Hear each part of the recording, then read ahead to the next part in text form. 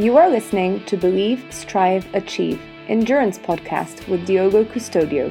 If this is your first time listening, then thanks so much for coming. Get ready and enjoy the show. Hello everyone, welcome to the Believe, Strive, Achieve, Endurance Podcast. My name is Diogo. In today's episode, we are recovering the Coaches on the Couch from last week, where Coach Philip and Coach Alan discussed a very controversial subject, the foot strike in running. I hope you guys enjoy it. Have fun. Good afternoon, everybody, and welcome to this afternoon's Coaches on the Couch with myself, Patsis, and Coach Alan Ward as well. And today, the two of us will be discussing a commonly discussed point in running, usually a contentious issue, and one which we both have strong opinions on, which is foot strike in running and how that can sometimes be the, unfairly made the main part and the main story for running. So we're here just to talk a little bit about kind of foot strike, what it is, what do we mean by it? Let's get a bit of an understanding around it, and then let's have a look at kind of what we're actually trying to say when people are saying let's look at foot strikes directly. So I guess it's kind of obvious where we're coming from already, but let's kick things off and try and keep things kind of at the beginning, so more for an explanation, and try and help people understand what exactly we're talking about when we're looking at foot strike. So what, Alan, do we mean by? It's like you're trying to trigger me by you just keep saying it. I know. What is it exactly that we're looking at or meaning with the term foot strike when we're looking at running? What do you mean by it?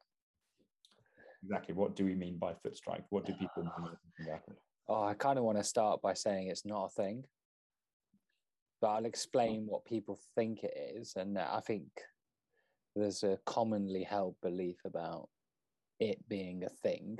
Try not to say it, because I don't think it ultimately is a thing, but we'll get to that. Apparently foot strike is the bit of your foot that touches the floor first, and apparently that's really important. Okay. So if we're talking about running, you have a foot and there's a few different versions of foot strike. So we know that there's, essentially it's depending on where your foot is touching the ground first, be it the front of it or the back of it. So are you a toe to heel runner? Are you a heel to toe runner? Or are you somewhere in the middle? And that's essentially how you got a trainer, even better. There's one I made earlier. So it's kind of like this bit, or this bit touching the floor first. Yeah. Other brands are available. Yeah. So and cleaner ones as well. You got your the front foot striking is where you're kind of landing more on the toes, and then the heel strike is clearly where you're landing more on the heel, and then you've got what's known as the midfoot strike, which is neither an obvious front foot strike and neither is or toe strike, neither is an obvious heel strike. So it is very much somewhere in the middle. Yeah, and the idea. So if I go like that, Philip, then that's a sort of a 4-foot strike. What's the kind of thinking behind that? What are the commonly held things around that? When you say commonly held, and what do people think? Is that a good thing? Is it a bad thing? What's it good for? What's it bad for? Well, yeah, it's an interesting commonly held understanding, not necessarily what we think. A lot of people will look at that front foot style or 4-foot style of running or striking the ground and kind of believe that's where a lot of really strong, really fast runners kind of sit. So almost you have to be a 4-foot striker in order to be a faster runner. Okay. And so that's probably one of the main things that people consider when they look at it. It's something that people generally, I would say, believe to be true. I'm not asking this.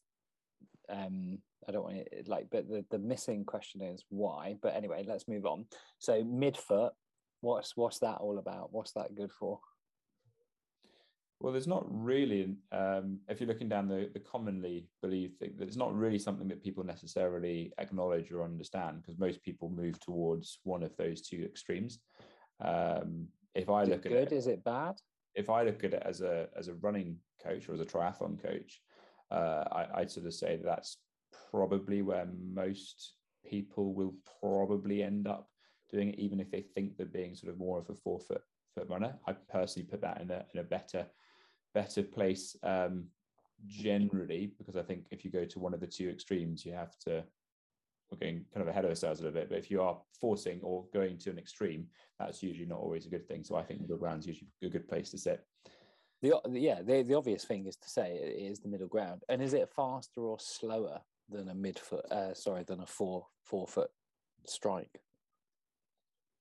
Well, I'll give you the general guidelines. I think that people are still assume that the 4-foot running style is faster. Okay. This is probably middle ground again. And then the heel strike. Is that good or bad? Generally is given as a bad idea around running style, and it's something which people are aware of and usually think about trying to kind of remove that classic heel striking position. Yeah, often it's referred to as putting the brakes on, and it is generally slower. So we've gone faster, kind of middle ground, back to slower. So from good to bad, almost, if you like. Could I just dive straight into it from there? Is that okay? If you feel like it, go for it, Alan. Right. So I don't think I'll be able to hold you back, even if I think I might. Quite well, but I do this on calls with athletes all the time. If this comes up, I get a shoe up. I genuinely will pick a shoe up. I'll take my slipper off my foot, whatever. I'm not embarrassed. And I'll wave the shoe around and I'll ask one simple question. Can you guess what the question is going to be? Actually, I probably can't. Go on. Okay, so I've been waving the shoe around and doing this, that, and the other. What's missing from this shoe? The whole person. The person. So the whole issue with foot strike is it looks at this without considering the person who's in it. It looks at it in isolation and makes a sweeping generalization about what's going on without triangulating. GPS, I believe, goes off 3 satellites for good reason. Whenever we're trying to make sound decisions, it is always a good thing to do to triangulate the data or triangulate what you're looking at. And in order to get some perspective on whether it's useful, inaccurate, or just plain useless. And with this, it's just looking at it in isolation and making a sweeping statement. And crucially, it's not asking the question, why does it matter? Well, so I guess the next question from that is why does, considering what's in the shoe and what the rest of the athlete is doing, why is that important? Unless you want to add to that, of course. Well, before we go into the why is it important, and you don't need to train anymore, it's fine. I think. Yeah, I think when you look at that individual, that foot, and where it's landing, the other thing which we're also not really thinking about when you look at that 1 foot strike thing is speed, and that kind of brings in, I guess, the triangulation point. You're looking at the person, and you're looking at the foot strike, and then I think you also need to think about, well, how are they moving through time and space? And I think there's sort of some important things, because you could be a heel striker and moving really, really fast. Will that make a difference to how you're suggesting someone should, strike the ground, compared to someone who's moving very, very slowly and on their toes? Yeah, the context, like how fast is the individual running? Like looking at a still image you need to look at the dynamics of moving, because you could take a still image and I could do this and go for great detail. Look at this. They're doing 4 foot. That's excellent. And then press play on the video and they're hopping. Yeah. And that's not right. There's also like the surface that you're running on, the gradient that you're running on, could also make a really substantial effect. Even the best heel striker in the world is going to struggle to go heel striking going up a steep gradient. Yeah. So I before we go into kind of the person and everything else, let's just think a little bit about what we mean or what happens through foot strike. So we know we've identified there's 3 different understandings of foot strike. In essence, there's two with something which is somewhere in the middle. Yeah. But when we're looking at foot strike, there's the point at which the foot lands on the ground or touches the ground, and sometimes I'd refer to this as the kind of the touch point. And then I think there's the beginning of load, and I think that's the really important bit which people sometimes kind of don't quite understand. So you might have someone who is absolutely looking like they're toe striking, but actually by the time they actually start engaging their foot muscles, start engaging the reaction from the ground, i.e. they are taking load within the system, they're probably more of that midfoot, and they're not actually what they would classify themselves as that kind of classic forefoot, because that's just, as you say, a still image, and it's that dynamic process. Yeah. So you have that kind of initial touch point, you have the kind of starting initiation of load or load management, and then you have what's known as peak load, as you bring your whole body weight essentially through it, plus multiples of your body weight actually when you're looking at running. And then the foot, in whatever capacity it is in, heel or toe, or it doesn't make a difference, it then slowly releases that energy and drives you forward. So when you're looking at a running style, there's a few different bits going into that running foot strike in whatever capacity. There is a touch point, there's an initiation of load, there's a peak load, and then there's a release off that load, or driving force, if you like, is another way of explaining it. And when sometimes explaining it to athletes, it's quite useful to think about it as a spring. So you kind of have the point where the spring just touches the ground a little bit, and then you have the point at which you start pressing the spring down, and then you have the maximum amount that you push the spring all the way down, which is usually when your center of mass is above the foot, which is where you're starting to lead into around where is the person. And then as you start moving past where that foot is has struck the ground, then you start releasing that spring, and that's when you start driving yourself back forwards. So it's that kind of compression and expansion again, that spring movement, which is actually what foot strike is really about. And then you start bringing in the nuances of, well, are you compressing the spring from your toes, or are you compressing the spring from your heel? And that kind of starts adding a little bit more of a conversation around it. So if you think about the kind of that spring analogy, we can start thinking about the mechanics of how that works within forefoot and heel striking. Before we go into the biomechanics, which may even be too much for this conversation, I think. I think it's important to also address what you're trying to get out of the phase in which your foot is in contact with the ground. Yep. Go on then. So you're obviously you're trying to, you need to put your foot on the ground. Like if you're in space and you can't push up anything, you won't go anywhere. So one of the biggest reasons that you're putting your foot on the floor is to make yourself go somewhere. It's to impart force into the ground in order to move yourself forwards. During that phase, you've got to manage the impact with the ground and the forces that come about through that. As you say with the spring analogy, the compression forces, if you like, also so from you and gravity going down, but also from the ground coming up. Or meeting your foot, however you want to put it. And then also you're trying to maintain your balance, function and momentum over that point. So because obviously if you as we were saying, if you only consider the foot, you potentially miss the point further up the chain. So that's where you can try and think about like running on top of a log. Like if you try to put your foot too far forward, you're going to face plant the water. If you try to put your foot, you're going to go backwards, and obviously if you put your foot too far back, then you're going to go forwards. So getting it right is really important in terms of that tipping point, in terms of your momentum and your balance, but it's also about managing the forces up and down to best effect, basically. And without wanting to bring in too much of a complication, but you also, when we're looking, and you brought the photo, the image of the trainer up earlier, that people often look at video analysis to identify. Want it back? Like, no, it's okay.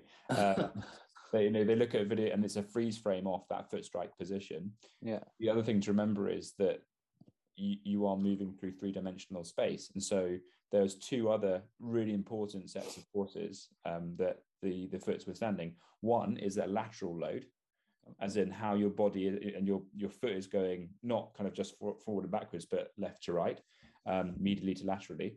And then also the torsion, which is going in from your ankle up to your knee to your hip as well. So there'll be a torsional load, which your foot's also trying to withstand. So there's lots of stuff going on, which is making that whole conversation around forefoot heel striking a lot more complicated than the simplicity which people initially kind of do it. As you say, we'll just freeze frame, photo, there you go, chop them off at the shin bone upwards, and you can have a really good example of what is a good or a bad runner based purely on the trainer that you see at the bottom, or potentially trainerless, but that's a kind of a follow-on conversation maybe. I'd sum it up really as like balance, the spring, which for me encompasses all of the different forces, if you like. Yeah. So you've got balance, spring, I don't know if momentum's kind of, I could keep that or lose it, but then also function. And function for me is referring to the enabling of the biomechanics in that sort of propulsive chain. So obviously in swimming, it's your arm stroke as you press back. In running, it's obviously what your foot to, well, your whole body is doing obviously in running.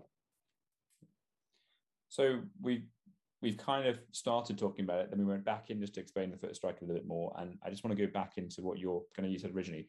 We are, when you're talking about foot strike, quite often chopping off what the runner's doing above, like where that person is in the trainer. So you started to talk about it in terms of running on a log. Tell me a little bit more around what that person and why that person is significant for someone's foot strike, and why that's an important and often forgotten part of the conversation. Okay, so as you say, like foot touching is just not really significant because of the amount of force involved. So when you're in the air, and going back to that being in space kind of analogy, you're not really doing anything apart from preparing for the next bit. You're not able to impart any force. You're not able to run in space because you're not in contact with the ground. If gravity was to decrease, if we were on the moon, it becomes, quite different in terms of how things work. So the forces involved are really important. Where you touch the ground, if you're really looking into the nitty gritty, could be of some significance. But the issue with with what people generally understand with foot strike is it's seen to be this very important thing that makes a really big difference.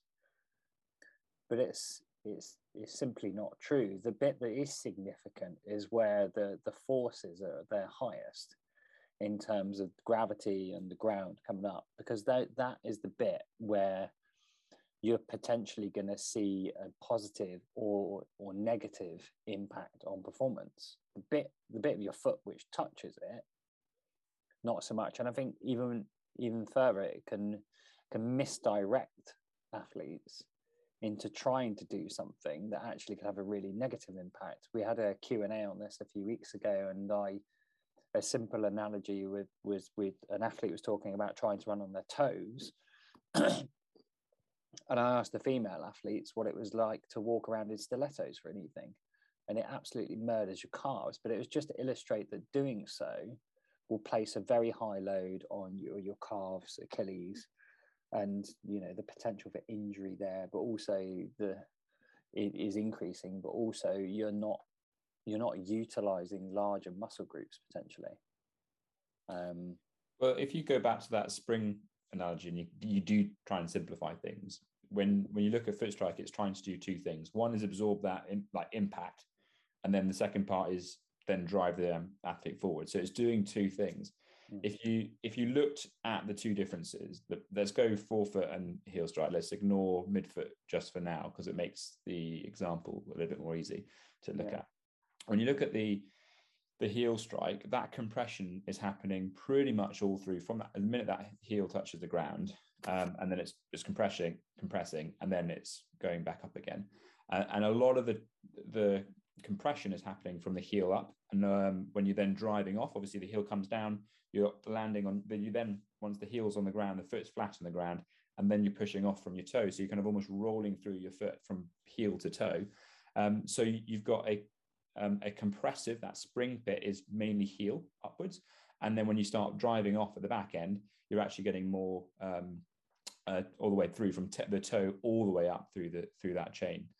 Whereas if you're looking at the forefoot striking, you're going from, with that compression part of the spring, from the toe all the way back up again, and then you're driving up again. Maybe your heel goes down, so it goes from toe down to heel and back up again. It might not, depending on the individual, but then you go all the way back up again. So actually, using the calf, the stilettos example, if you do just say, oh, I'm trying to run on my toes, you suddenly find someone who's never had that spring compressed from their toe back up again, suddenly compressing their toe back up again. So that whole bit between the heel and the toe hasn't been used to those forces and changes, and suddenly you're kind of asking them to do that. And that starts bringing a different conversation around injury management. But you can start seeing where and how the body starts working. Again, we're trying to simplify this really, really carefully. It's just not a logical progression.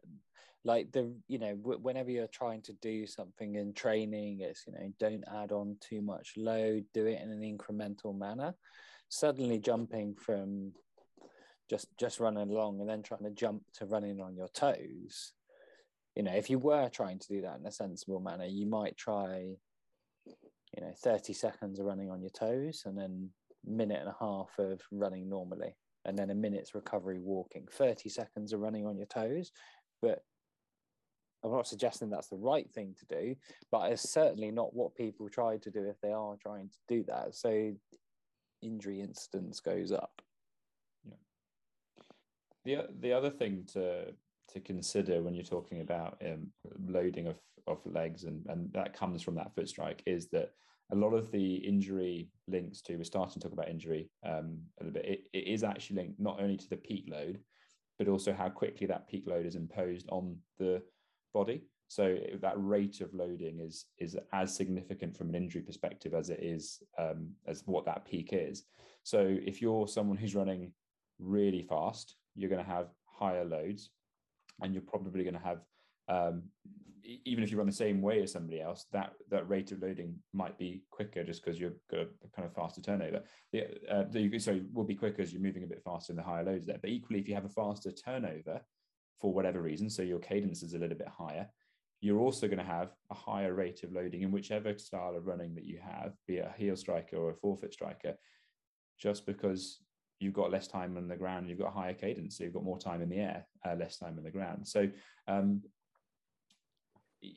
there's a lot of things going on around that foot strike, where you're landing and everything else, which will contribute to a lot of load through your joints, muscles, everything, and then also that kind of how quickly that load's coming on, which is a kind of an impact. You mentioned calves and stilettos and that lower limb stuff, and I think that's a really good place. It's my specialist topic. I didn't want to bring on the Friday and the Saturday nights, however, but if you're looking at at those sort of likelihoods of injuries, a lot of people will refer to one of those styles of running because they're trying to avoid an injury. Classically, your heel strikers, knees and hips. Classically, they go, I'll go to forefoot strike because that's going to stop my knees from hurting. I can absorb it a little bit more. I did talk about earlier how that spring goes from heel upwards to toe upwards suddenly if you go from a heel striker to a forefoot striker. So, logically that does make sense. But the problem is that forefoot strikers are referring to a heel strike, or back to a heel strike position, because what they're trying to do is stop their foot, lower limb, plantar, sort of calf related injuries. So they're going heel strike and kind of trying to manage their manage the pains in the lower limb side of things. So the kind of the injury likelihood in either style of running, there is an injury likelihood. So you can't use one to necessarily avoid the other. A sudden change, Alan, as you mentioned, will almost certainly bring about some pain and residual injury. It will take a long time to make a significant change like that stick. So you're going to put in a lot of load there. And, just because you've got sore calves from running on your toes doesn't mean you should start thinking about running heel striking because, it won't give you sore calves. No, it won't, but it'll still give you something potentially a bit later, further up the chain elsewhere. So, that injury likelihood is both are as likely to cause you an injury. It's just where the injury is likely to be, which is going to be the kind of more of the issue. So I think we should at this point move further up the chain. Go on then. So we've kind of spoken about forefoot, midfoot, toe bone connects to the ankle bone connects to the knee bone kind of thing. So but we've not gone any higher than that. And I think that's if we're saying that all of this is not really the key area to focus on, and there's potentially misleading or misinforming information out there, or misinterpreted information, then what do we think is important? I think you have to look at where the peak load is with your foot when it gets into contact with the ground, but with respect to where the center of mass is above that.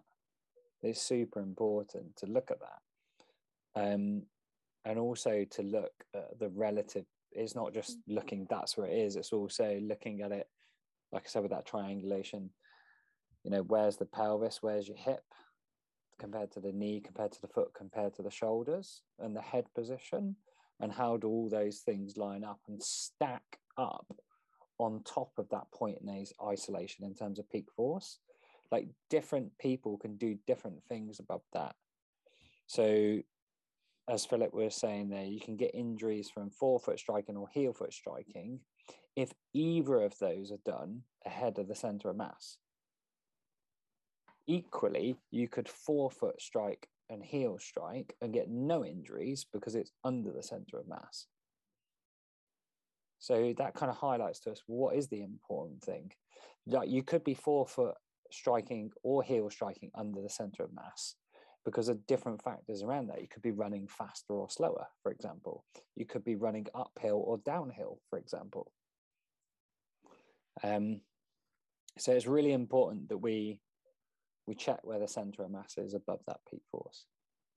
Yeah, I think that's, if there was an important takeaway for anyone listening to this about foot strike, it would be don't worry about your foot strike until you start knowing about where it, like what your foot strike is, forefoot, heel strike, whatever, until you know where it is relative to the rest of your body. Like if you know where your foot strike is compared to your, as you said, your pelvis, your center of mass, that is going to be more informative to you about causing you injury or kind of losing yourself and opportunities in terms of performance than suddenly changing anything else at all. So having an understanding of where that is going to be critical.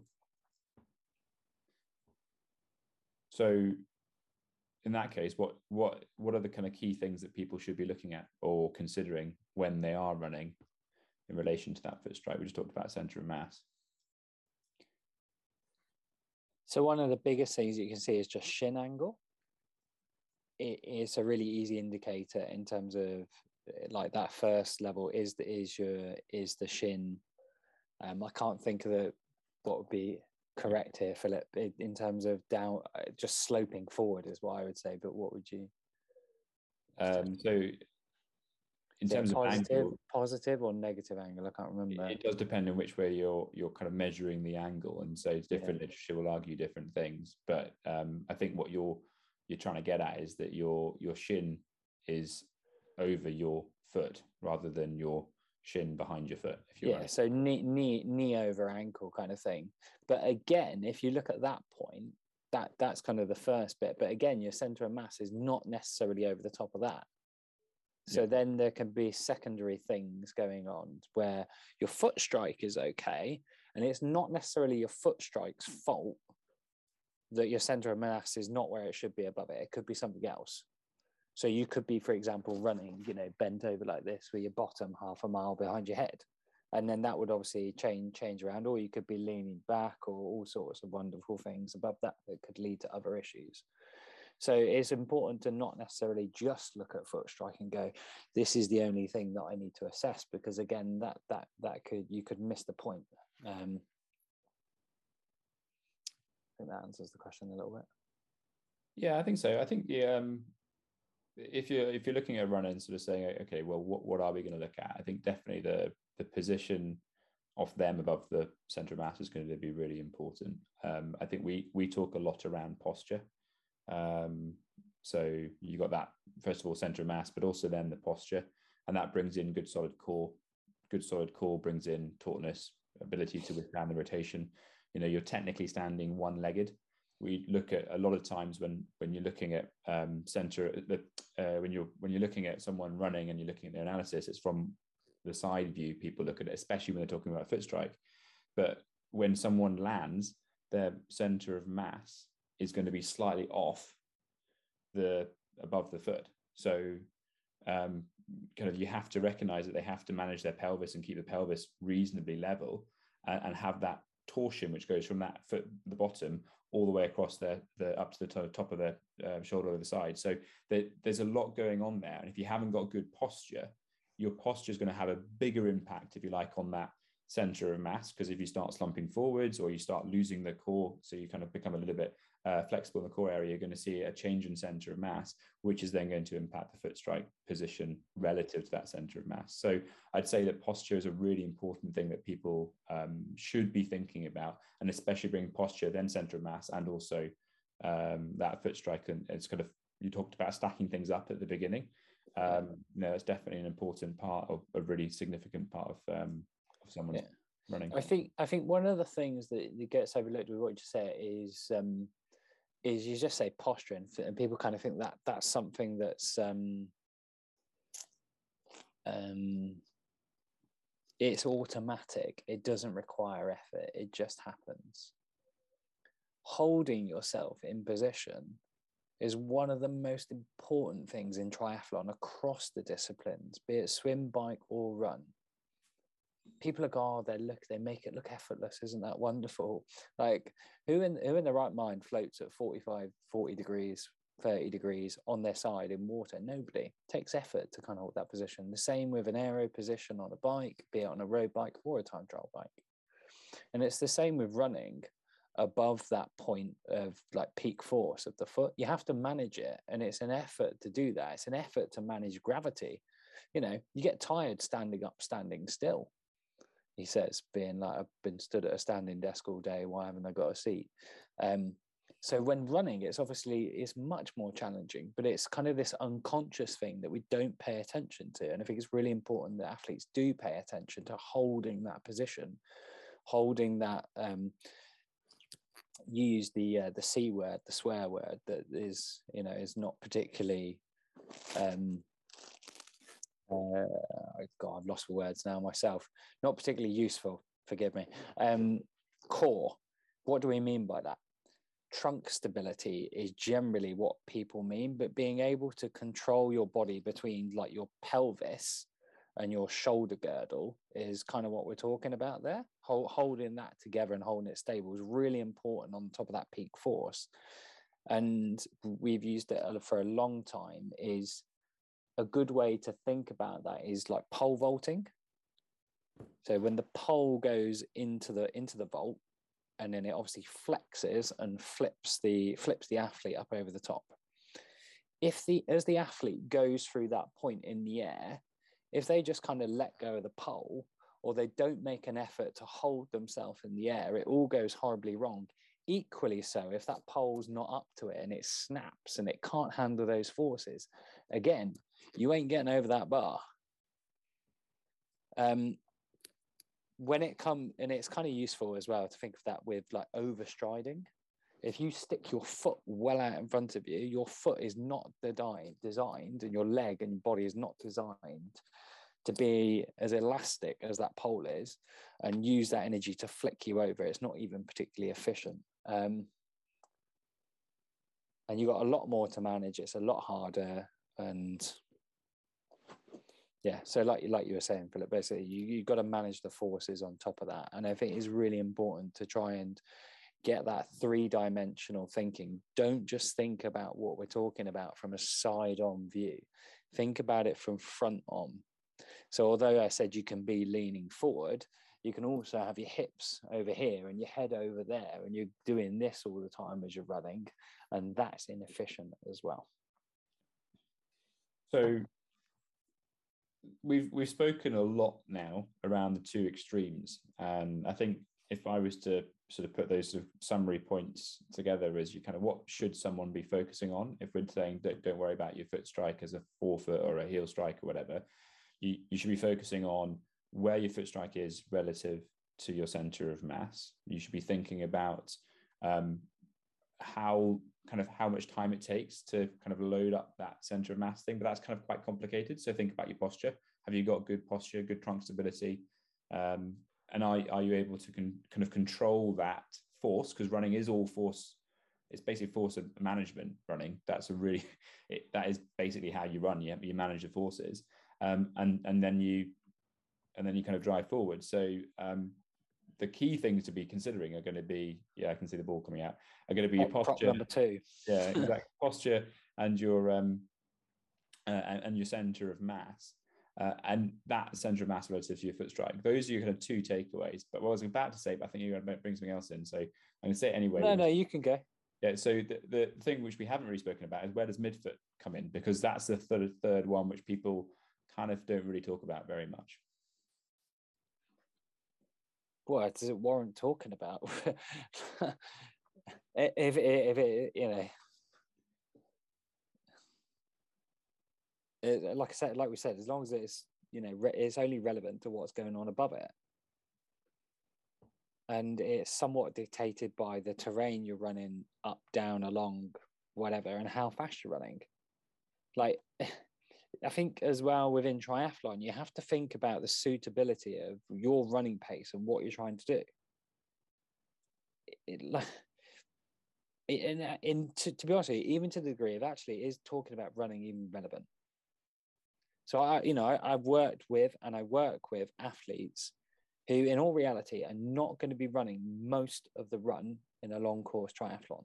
Therefore, the focus with them is on getting there in the swim and bike as fast as possible to increase their likelihood of running, but then preparing them to be strong enough to maintain a fast walk. In their training, actually going for long hikes for 3, 4, 5 hours is far better use of their training time, because they're going to get strong, stable, get a good aerobic workout from it, because that's their running ability. But they're also massively reducing their recovery time and reducing the likelihood of injury. On the other side of things, if you are a sub 15-minute 5K runner who's preparing for a draft legal sprint distance, are you likely, at that end of the spectrum, are you likely to be running up a little bit more on your toes than the athletes I was just talking about who are walking most of a long distance triathlon? Absolutely. Yeah. So it's kind of like, think about where you're at and try to do something that is relevant to you, rather than just picking something out of the air and going, oh, that's what I'm going to do. Ask yourself, is this actually relevant to me? So I'm not going to answer your question, basically. Proper politician's answer. I'll just answer the question that I want to, Philip. So prop number 2, I wanted the spring analogy. And you said that was complicated. It's not that complicated. If I do this with the ball, hopefully nothing falls off my desk here. This could go badly. Everybody watching, I'm going to let it go. There's nothing. The desk's not very bouncy. It just goes splat and it goes nowhere. That's kind of like your foot hitting the ground. On the other hand, if I go like that, which I'm not going to do because and really throw the ball down hard. If I bang it into the ground really hard, it's going to bounce back up. That's the kind of return on investment we want when we're running. Like the idea of also, like, is your foot like a flat, spongy football? Do you remember those springy balls you used to have when you were a kid? You bounce around the house, like wang them, and they bounce off all the walls ridiculously rapidly. That's what you want. And that's where the idea, obviously, in like carbon technology in shoes comes. And also some of the concern with power athletes, below or above knee amputees who are running with prosthetics. And the athlete that won't be named, who's famed for running with able-bodied athletes as well, and whether or not he was gaining an unfair advantage because he was running with two prosthetics, and they looked into it and it was about the same. But obviously, with a prosthetic limb and the spring mechanism, it's not an unuseful way to think about how you're running. If that makes sense. The same as the ball, hit the ground, spring back up. So that brings us really nicely to a common phrase used when discussing running technique or kind of changes. And we spoke earlier about, key thing to think about is, well, actually, do you have good posture? Do you have good control? Is your center of mass above your foot strike? Are you using that idea of running on a log in water? Are you actually landing your foot underneath yourself on the log and driving the log back so it's spinning, or are you missing it and then falling flat in your face, or are you stepping out in front too far, stopping the log and falling backwards embarrassingly in front of everybody? So those are kind of two things, but actually a really important another consideration is, and we've mentioned running is withstanding forces, your foot needs to be able to withstand those forces. If you're running on a heel style running style, you're going to land on your heel and you're going to be propelling yourself forwards from your foot all the way back up your posterior chain, firing yourself forwards. Well, if you haven't got the strength and the control in that foot, when you're looking at the side on view, it just looks like you're pushing through. But if you're not, and you're looking at considering about how your foot's moving side to side, rotation or anything like that, if it can't drive that foot straight forward and keep that everything going in the same direction, or if you're running off-road a little bit and it can't control the uneven surfaces and kind of make some stable base to be able to have a platform to drive off, you're going to really struggle to gain any sort of real forward movement. I think what you're describing, that's saying that like foot strike is not the limiting factor. It's the same as swimming. If you only have if you go like this with your arms, and you're going to struggle to execute, like a smooth or pool swimming style. But if you're like this, boom, yeah, got it, super flexible, the chances of you looking like an elite Olympian are probably a lot higher. And I think that, again, that is, as I was saying with the pace variation, if your range of movement in your hips is this much and Kipchoge's is this much, don't try to run like Kipchoge. It ain't going to work because, as you say there, Philip, you're not going to go in a linear manner. You're not going to move in a linear manner as you're trying to run. You're going to end up with some sort of compensation movement, and that will likely lead to injury. And what's rule number 1 of running club, Philip? Don't get injured. Don't get injured. Yeah, no, it really is. So from the ground up, we're really referring like work on your feet, work on your toes, work on everything sort of below the knee, which doesn't look that cool when you start doing it in the gym. But actually, that's where most runners need to spend a lot of time, because the feet are the first and the last thing to touch the ground every single stride. And that is your platform to be able to drive from, but also to land on. And if it's not strong, you talk about compensation, you're going to see a compensation mechanism happening at some point along the chain, or you're going to see issues taking place again. So if you're wanting to go to a front foot style running thing, you definitely need to be working even more on your feet, because you need to absorb the landing and also the taking off. And you can absolutely do that, but you need to have the strength in place to be able to do that. If you want to be more of a heel striker, you can absolutely do that, but you're going to have still foot strength and to be able to kind of manage the forces of driving off as you go, so that you're not moving that kind of further up the chain. And I think that is probably the sort of the final piece, really, in terms of that foot strike thing. It doesn't matter what style of foot strike you choose to do. In many ways, you mentioned it, the speed will dictate what you end up doing. So the foot strike chooses you is probably a better way to look at it than 100%. I honestly think anybody trying to achieve a foot strike, I'm just going to speak my mind, I think it's a complete nonsense. I honestly think it's a complete waste of time, and you just, it's misdirection at its worst. Because I agree with what you said there. It's incidental. Yeah, totally. And if you worked on your having good posture, you've worked on actually my mechanics so that I'm landing with my foot underneath my center of mass. It's going to be slightly ahead, ever so slightly, because of what you talked about momentum. But let's not get too precise on this one. Yeah. But if you're looking at having it so that you're landing underneath your center of mass for the sake of argument, it doesn't matter what your foot strike is. And if you try and change it, it will try and make a change which doesn't necessarily suit you. If you've got those two things in place already, you're already going to be an efficient runner. If you then work on strengthening everything within that chain, from your foot, from your big toe, all the way up to your shoulders, you're going to be a more stable and more powerful runner. And you're going to be running faster. And it really doesn't matter what kind of foot strike you have. And if you're running faster, you'll probably start leaning towards, maybe, as you say, incidentally, that kind of moving a little bit further forwards in your foot strike position.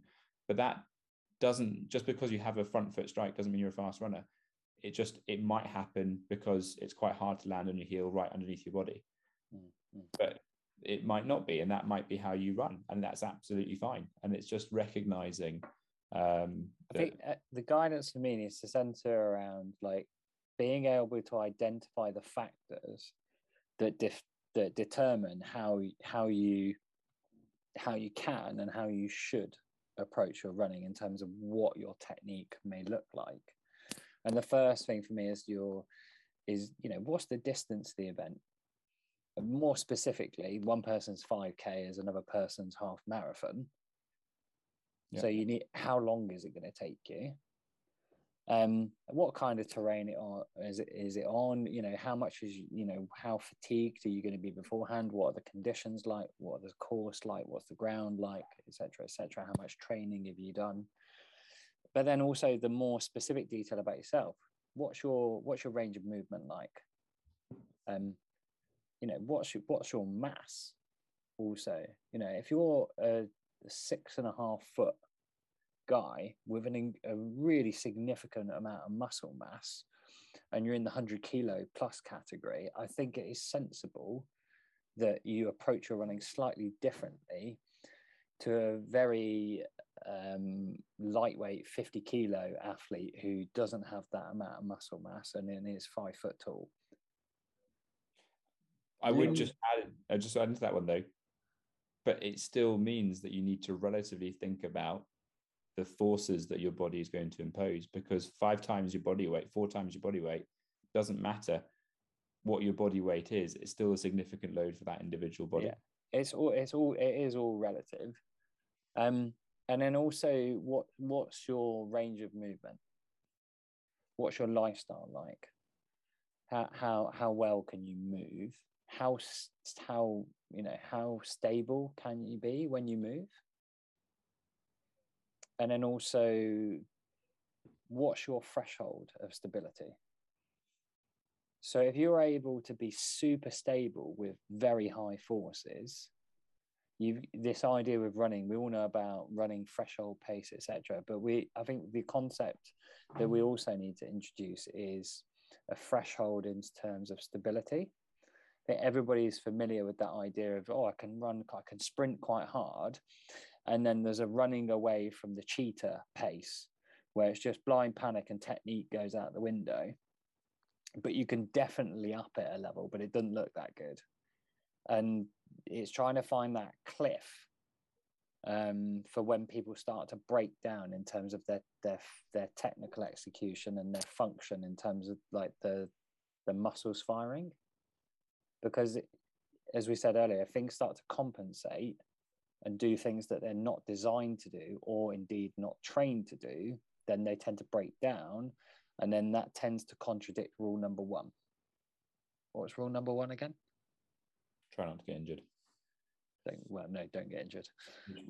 Which with running is anywhere between 50 and 80% of runners in a year will have some form of injury or niggle. So if you can avoid it, then you're going to be in sport, playing sport more, and then you're going to be more successful, because consistency over time will dictate who improves the most. So yeah, I think just try to pick like your technical approach with it, and this goes for coaches as well. Try to advise athletes to pick technique that fits within what they're able to do. I've definitely seen coaches advising athletes trying to run in an elite style when it's not relevant to what they're trying to do, what they're actually capable of doing in terms of range of movement, in terms of stability, or in their ability to manage those forces, or the pace that they're running. And just to be clear with that, Alan, that doesn't mean that when you talk about making an athlete run in an elite style, that doesn't mean that athlete could never run in said elite style. They might be able to. It's just at 100%. That point in time, it's not appropriate for that athlete to make that. So if you bring that back to foot strike, if the athlete is stable, if they've got good posture and stability when they're running, if they have a good foot striking position, don't worry about where it is along the foot. If those three things are sort of already in place mechanically, and they're running, and they start seeing the running improving, and they're starting to see some big improvements and everything else, you might find that they already start running more like that elite style running technique, in which case some of those fine-tuning things will come into it. But it would be sort of like trying to take the cart before the horse, or the horse before the cart, or whichever way around it is. I haven't seen a cart and a horse for a while. Or but chickens and eggs. Yeah, exactly. It's getting the process right behind this one. I think that's, if we were to summarize most of this conversation, it is that the foot strike, yes, there is something in it. There's always something in these things, but it's an area people generally focus on too much too quickly. I know with training camps, when we have a whole host of people coming through, we're doing some video feedback sessions with people, and then we will always have a conversation around foot strike. And there's always people kind of needing to be myth busted around foot strike, because they have these real beliefs ingrained in them that they have to run front foot style running, or heel striking is bad, or this is what they've been told that they should do, or that they thought they were doing. Inevitably, what they think they're doing and what they're actually doing could be two very different things. But the key message is it's something as part of running. Obviously it is, because you have to land. But what's more important are the other things further up the chain, which contribute to the landing before you start worrying about the landing itself. I think that's what I was trying to get towards, is like, if you're going down that route of, I'm going to change what I'm doing with the thing that we shouldn't talk about, then actually you should be looking at range of movement, like flexibility, stability, all of those kind of things. Like the conversation's gone from talking about forefoot, midfoot, heel, to talking about like all these strength and conditioning related aspects. I mean, for me, I think strength and conditioning itself is bad terminology. It should be conditioning and strength, because that's a logical sequencing of how you should do it. But I want to make it clear as well that it's not particularly anybody's fault when they come and you like you say, you spend time myth busting. It's just that that's the commonly available information. And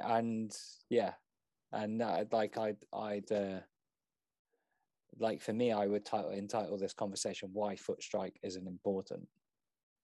But I don't think that's what people Google very often. Probably not. Hopefully that will change. Exactly. Well, I think that is probably a great place to stop there as well. So thank you very much for your time, Alan, as always. No worries. And I hope everyone enjoyed it. We'll catch you next time. Thank you very much.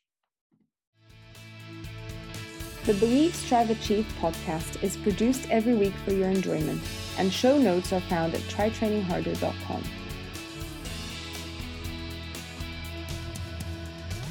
Come back often and feel free to add the podcast to your favorite RSS feed or iTunes. You can also follow us on Twitter, Facebook, and Instagram at trytrainingharder. Thanks for listening.